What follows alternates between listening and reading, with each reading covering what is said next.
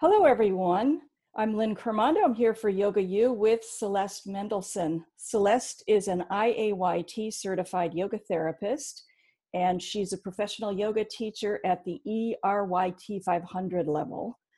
And the focus of her work since 2014 has largely been in the area of working with people who are in recovery from substance abuse disorder.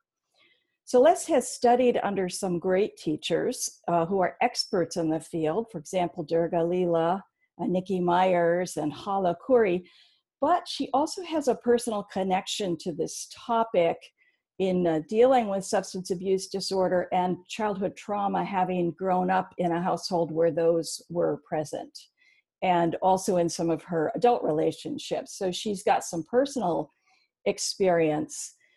Celeste's first experience with yoga was for back pain management for her own body, but she also found that it enhanced all the other areas of her life. And more importantly, she started to see that connection of how you could tap into healing properties that you might find in a 12-step program with yoga. So a lot of her study recently has been to merge the worlds of ancient yogic philosophy with the language of modern 12-step or other recovery programs, and that's been a fascinating area of study for her that I'm going to ask her about. She works with clients one-on-one in group settings, inpatient, outpatient, in workshops, so she's got a varied background of working with substance use disorder, which makes her a great person to talk to us about this important topic. So welcome, Celeste. Thank you so much, Lynn. It's an honor and a pleasure to be here. And we're so happy to have you back. Now, over the past few years, yoga therapy has been gaining prominence and getting a more favorable reception, let's say, in the integrative health world. And I've seen several evidence-based studies recently about yoga for substance use disorder that show some real positive results. Can you talk a little bit about what you've discovered and also how the acceptance of yoga has been evolving in more traditional settings? My experience has been that yoga is a great facilitator for people recovering from substance use disorder to reconnecting to their bodies, the felt sense. It's something that gets lost in trauma. And I don't know anyone who is working through substance use disorder that has not had trauma in their background. They go together very closely. And in trauma, that disconnection is what happens. Yoga allows people to get back into their bodies in an easy and comfortable, unthreatening way. It allows them to reconnect with breath, to their sensations, so that they can understand that their body has messages for them. What I like to say in class is that the mind will lie to you, but the body never lies. I like that. Now, are you finding, though, more acceptance, say, from the other practitioners, the medical community, the counselors? What are you finding, in the institutions themselves, if I could use that word?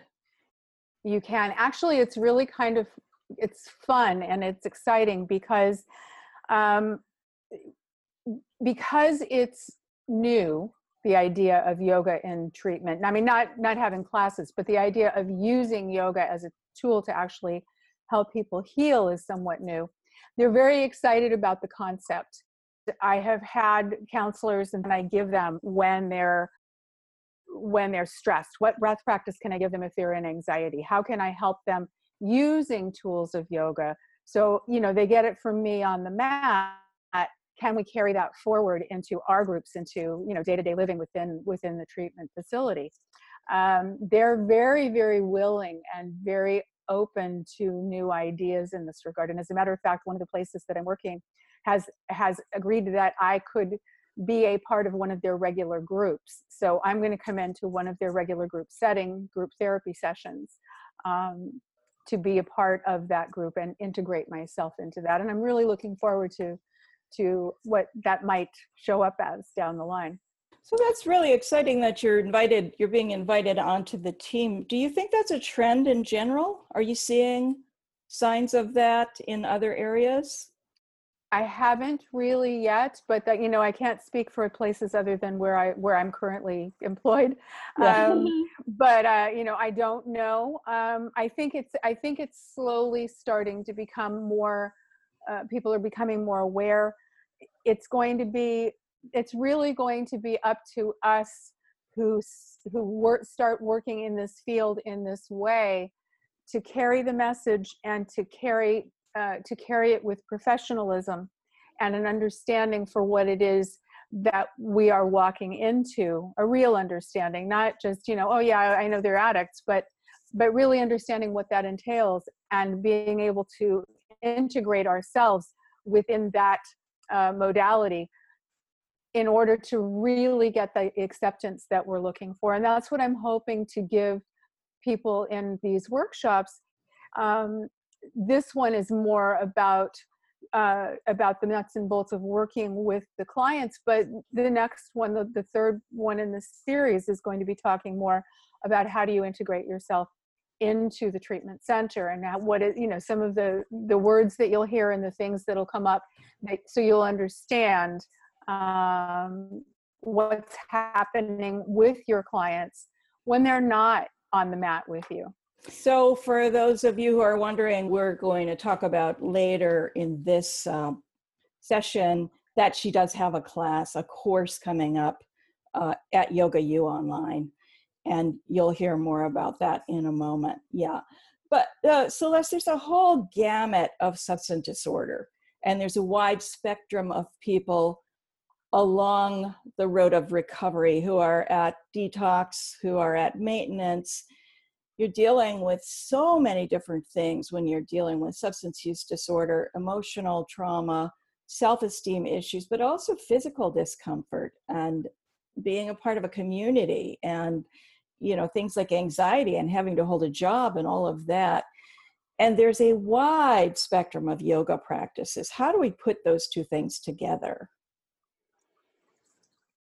Carefully. It's important to be very present with your class. It's important to have familiarity with what you're working with. So knowing your material is very important. It's also important to be able to be creative with things, because there isn't a one size fits all, and not everybody's going to, necessarily respond the same way. It's important to be able to go, oh, that's not working, let's try this. There's not a need, hopefully, to be right, as much as there is the ability to create an atmosphere of exploration and curiosity in your students and in yourself. So if something doesn't work, rather than go, oh, well, that should work, go, okay, so tell me about that. Talk to me about how that feels within you. What's going on? Okay, so let's try this. See how you feel with this idea. It can be a breath practice. It can be a mantra. It can be, depending on the person, if they're not very mobile. I have one man in the facility that I'm working at now who has had multiple back surgeries, and he's very, very reticent to do much moving. So he's in a chair, he's sitting, but he will do mantra, and he will do breath, and he will move his arms, and he does mudras. So there are things that he can do, even while maybe he can't do something else. And it's important to have a lot of flexibility as a teacher with your people. I imagine too that you're working in an untraditional way to some extent, that you're not necessarily coming in with a sequence of asanas. I also imagine you're working in untraditional venues where you don't have props, and the lighting isn't fantastic, and not everyone wanted to be there. Is that true? All of that is true, and multiples of that can be true at any given time. in a high-end treatment facility, you may find that they have a separate yoga room, yoga studio available. Most treatment centers do not. And so you'll find you may be working in a living room, you may be working in the garage, you may have an outside space. I am blessed with one of the places that I work at is very close to the beach. So when the weather is nice, we'll troop across the road to the beach and do class outside. I much prefer that because getting people outside allows them to get in touch with themselves and how it feels to be outside, which is a really wonderful thing. So, you know, they can smell, they can feel, they can hear things differently than you would necessarily do that inside a room. And it's much more pleasant. Some teachers don't like it as well. I've had people say to me, well, if they're on the beach, then they're not as sure-footed, they can't be as stable. And I disagree with that, but you know, I teach them how to dig their feet down in the sand. So, you know, so it works. I'm imagining as well, if you want to beef up, tell me if I'm wrong about this, but that somebody who's dealing with recovery has lost a bit of proprioception, has lost a bit of a felt sense, has lost a connection, is maybe even disassociating in their bodies, that taking them to a different place altogether, whether it just be with a pose or whether it be with sand on the beach, is going to in some way wake something up. It does. One of the things I've done recently is I took my group to a labyrinth that's close by, and so we did a labyrinth walk as a walking meditation. Nice. And it was very interesting because I had a couple of people that I knew would really enjoy it, and I had a couple of people that I thought were going to either just sit out or, you know, just not participate. Everybody participated.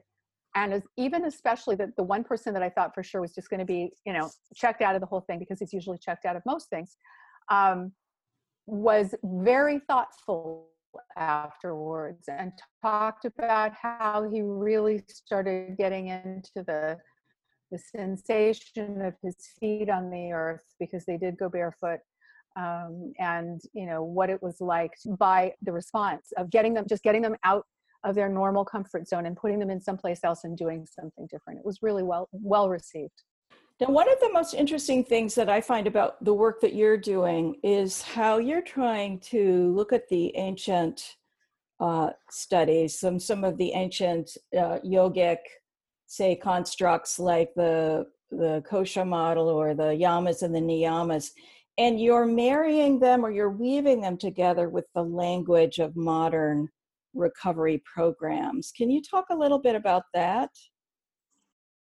Yes. So one of the things that I'm aware of is that I come kind of from a special place, having grown up the way I've grown up, and having been in a recovery program myself for a number of years. It has afforded me an understanding of what, to some extent, what these people are walking through, and what it is that's going on for them. I'm not an addict, but I still get the concept of that disconnection from self, because trauma was a part of my background, and so I understand what happens.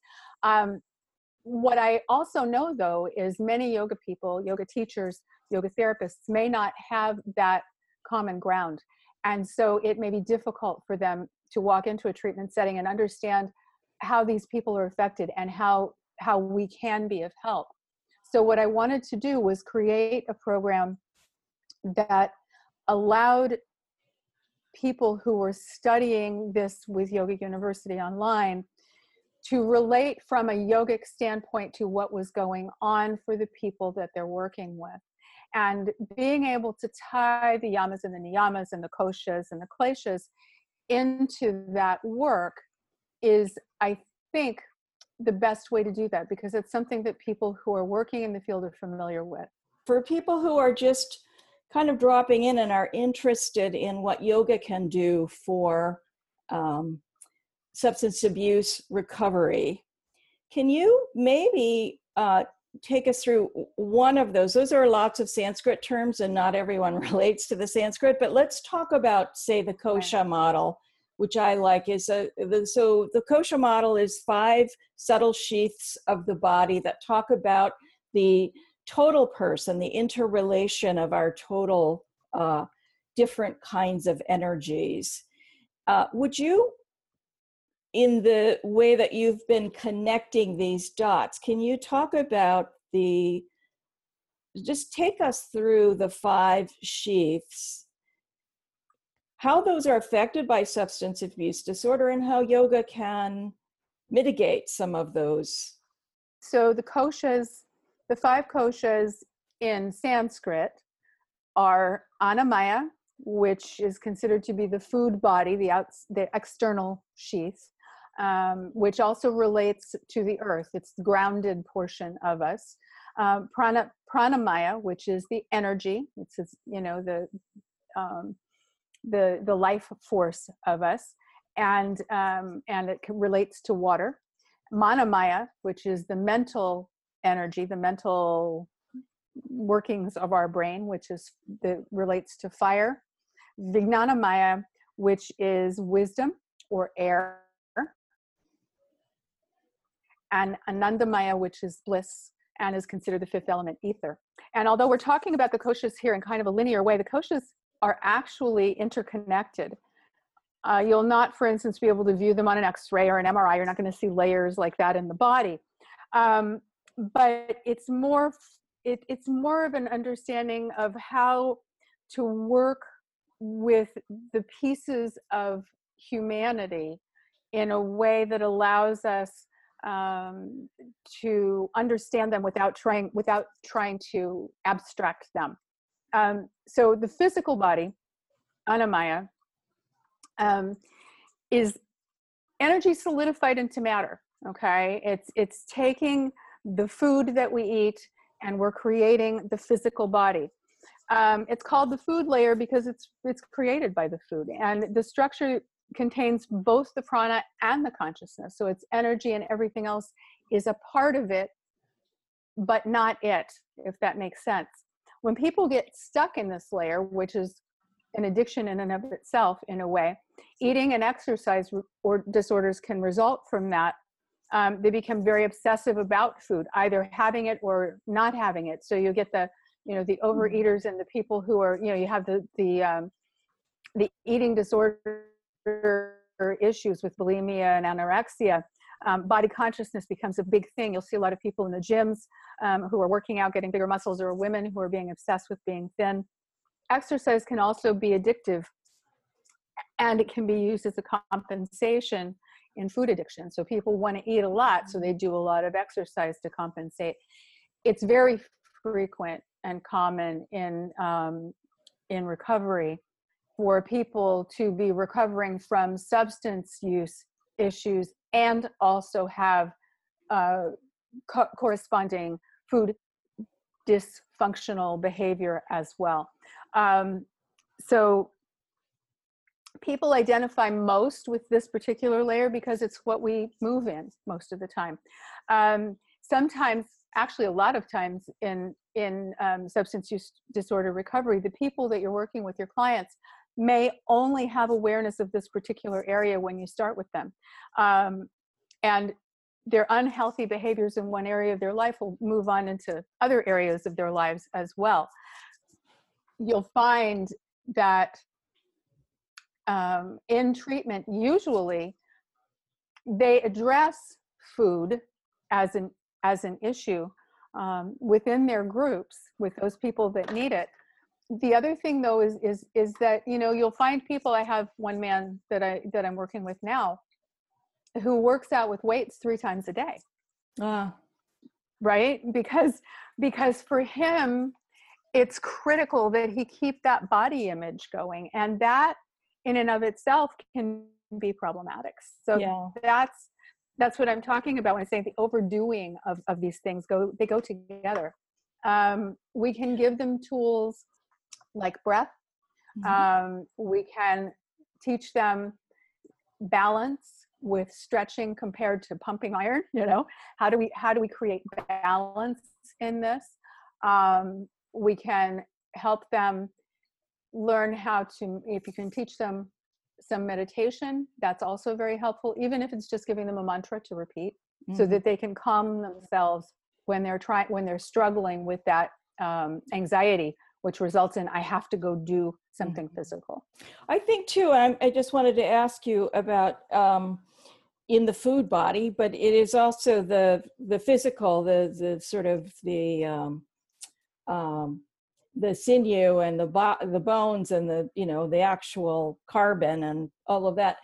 The discomfort of detoxing, or the discomfort of abusing a substance, and the detrimental effect it might have on your organs, for example, your vital organs, or your even in some cases with an eating disorder where you're getting osteoporosis because you're starving yourself. That relationship, to me, it seems quite easy to make that case. Absolutely. I mean, the thing is that addiction is hard on the body. It is very hard on the body, because it's hard on the whole being. The body is where you will see it first. When people are detoxing, it's not pleasant. It doesn't feel good. It hurts. They hurt. They're exhausted. They feel like they have the worst flu that they've ever had. Depending on what they're detoxing from, it can be dangerous. Alcohol is actually the one, interestingly enough, alcohol detox is much more dangerous than detox from any other substance. You can die from it if it isn't properly monitored and medicated. That is not so with opiate addiction, for instance. It's not pleasant, not to say that it's an easy thing to go through, but people don't generally die from it, from the detox. So now if we're separating out, and I know that these are subtle bodies and they're intertwined, so it's crazy to even say the word separate out, but right. Someone who's in active state of detox is really uncomfortable. What are some of the yoga tools that you would apply to that specific sheath? Okay. So when you're dealing with a class in a treatment center, there's a good chance you're going to have people in multiple different stages of recovery. You're going to have people who are in early detox. You're going to have people, and they may or may not show up in your class in early detox, but they may. And all the way to, they're ready to move on into a sober living home and be somewhat more independent and go get their own, get their jobs and do life again. And that can be challenging too. As anybody who has taught an all levels class knows, it's sometimes challenging to work with people at different levels of ability. This is an extreme of that. When somebody is detoxing, they are not strong, they cannot balance, and they are generally very anxious, and they're not thinking clearly. So, and they don't feel good. So, what I will normally try to do is put them into a restorative position of some kind. I'm really fond of having someone lie on the floor with a bolster lengthwise under their back, with their arms at their sides, and opening up the heart and just lay open. It feels really good. They love it, which is the best part about it. And if you can get someone early in yoga, early in their detox, to really appreciate what it is that they're getting from your practice, you will have them hooked. And that is the piece that's really so important in my mind, because yoga is a tool for someone in recovery that they can use. It's like a tool in the toolbox that they can pick up and help them stay sober for the rest of their lives.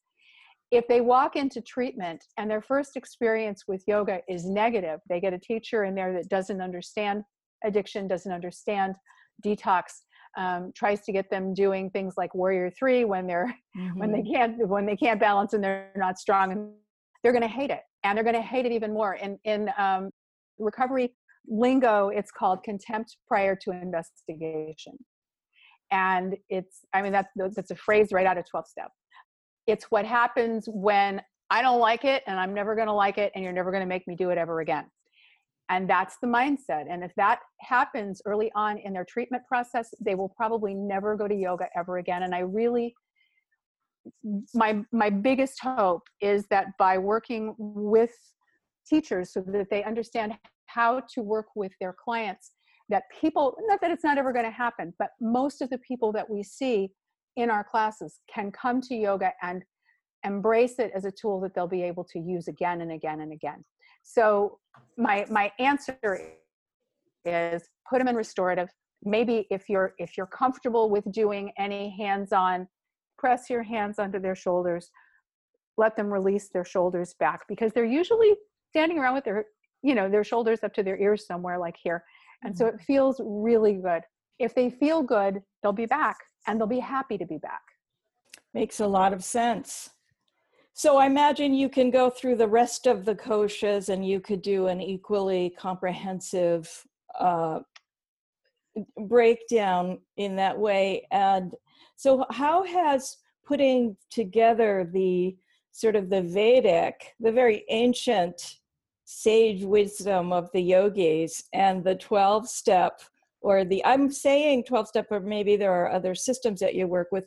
How is that weaving together? How's that gone for you? It's very exciting, Lynn. I'm really enjoying how it flows. And it's interesting because my first awareness of this came in my 200-hour teacher training when I was reading some of the required books and texts, and I would see things there, and I would go, oh, that's the same as this particular slogan. This means that. And sometimes the wording is exactly the same, which is fascinating. It's not different.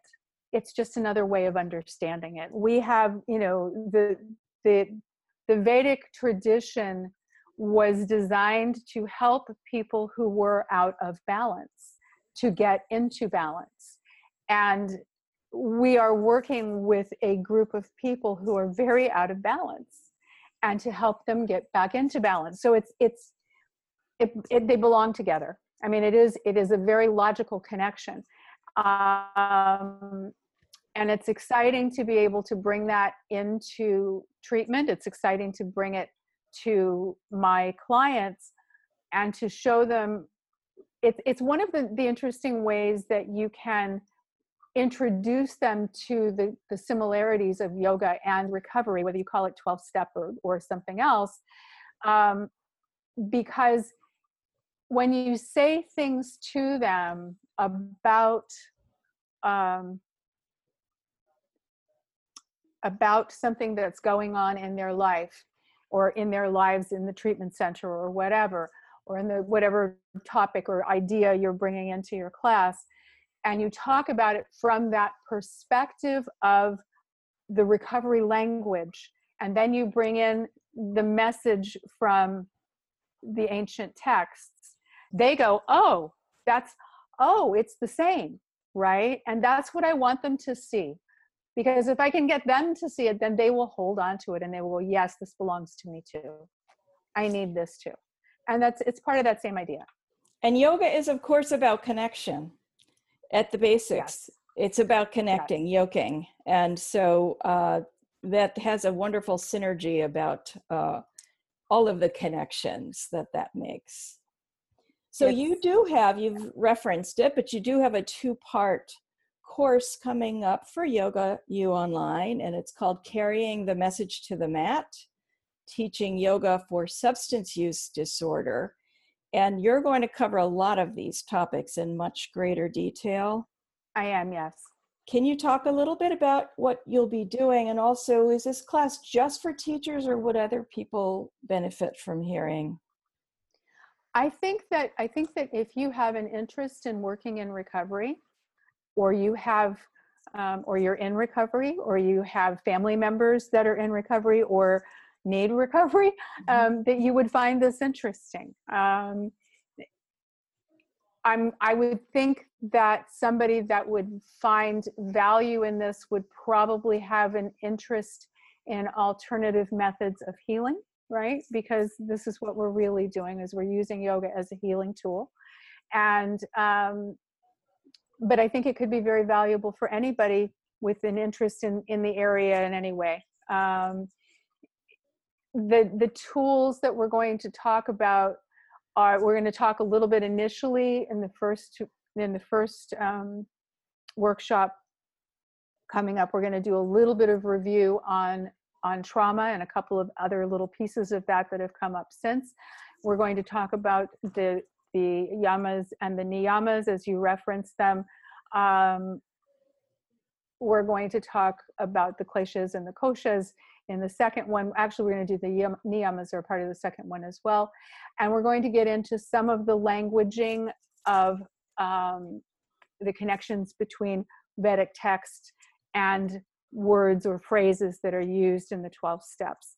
So you're going to see how this all fits together. The other thing that you'll find in the handouts is some of the material that needs video. The video, you will see some of the things brought forward. One is the Serenity Salute, which is something that I created, I don't know, a number of years ago, which is a combination of the Serenity Prayer and movement, it's a little bit of a variation on a half sun salute. It's not a big thing, but the movement and the words mean the same thing, if that makes sense to you. And that was the idea behind it, is to bring the message from the head to the heart, which is a recovery saying, bring the message from here to here. And that's really what we're trying to do. So we'll talk about that a little bit, but you'll see it in the video. There's also a handout that you'll get that shows you that with stick figures, and there is another handout for the five Tibetan rites that I've adapted for recovery. The rites are the rites. I haven't changed them, but what I have done is added in specific sort of verbal affirmations that they can say in between them. Normally the rites have moments of silence. So it's that. And I give that to people who are advancing in their practice, who want a little bit more. And I do get clients frequently in treatment who, as they progress, as they start to move into, they get ready to move into sober living, and they leave the inpatient facility, they want yoga more. They want more of their own. It is provided. They get yoga 3 days a week. That's not enough for them. They want more. So I give them something that they can do on their own. And you guys, the people that will be taking this workshop, will have that available for their clients as well. It sounds like a lot of layers and a lot of connecting of dots that would be of great use in understanding the sort of the way that substance use disorder disrupts a life, but also how using these tools, these yogic tools, can help to put everything back together. It sounds also really interesting. So I'm looking forward. Thank you, Lynn. I'm looking forward to it too. It's been a real labor of love, and I'm grateful for the chance to present it, because I think it's exciting to be able to be of service in this way to people who need it so desperately. It is a gift. Well, thank you for doing this work, and thank you for sharing some of your work with us, and thank you for watching and for Yoga U Online. We'll see you next time.